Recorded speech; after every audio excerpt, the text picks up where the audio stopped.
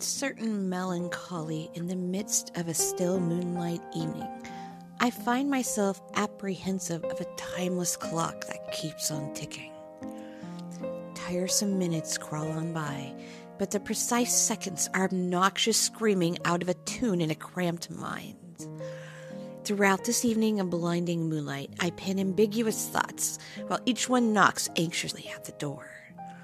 With a chorus of respect, I allow hasty time for them. But such joyous occasion, there is no thrill, like the sheep who croon much too early before their season.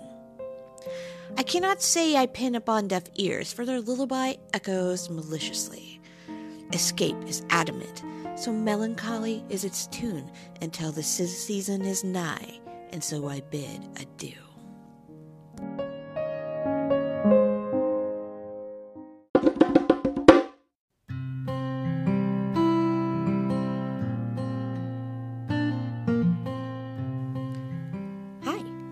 Thank you for listening to Poetry by Ariana R. Cherry, which is me.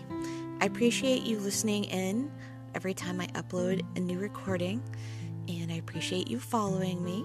You can read more of my poetry and check out my books at my website at arianarcherry.wordpress.com.